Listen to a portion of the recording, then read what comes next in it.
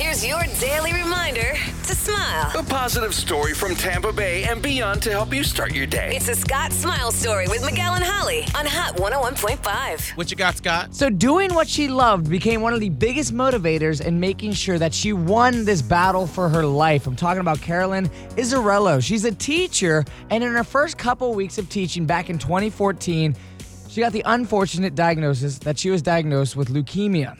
And it became a tough battle. She was going to different surgeries, different chemo treatments. 2 years later, she was cancer-free.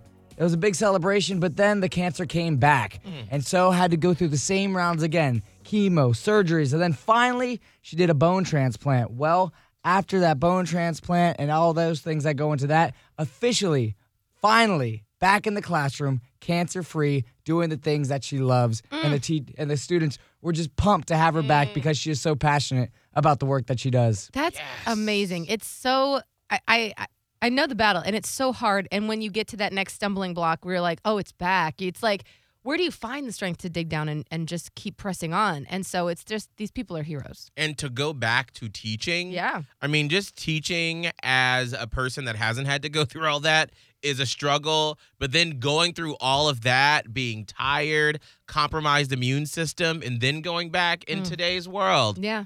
Hats off Absolutely. to this superstar teacher. Yeah. If there is a Scott Smile story that you want to share with Tampa Bay, you can always slide up in his DMs at Scott Tavlin on Insta.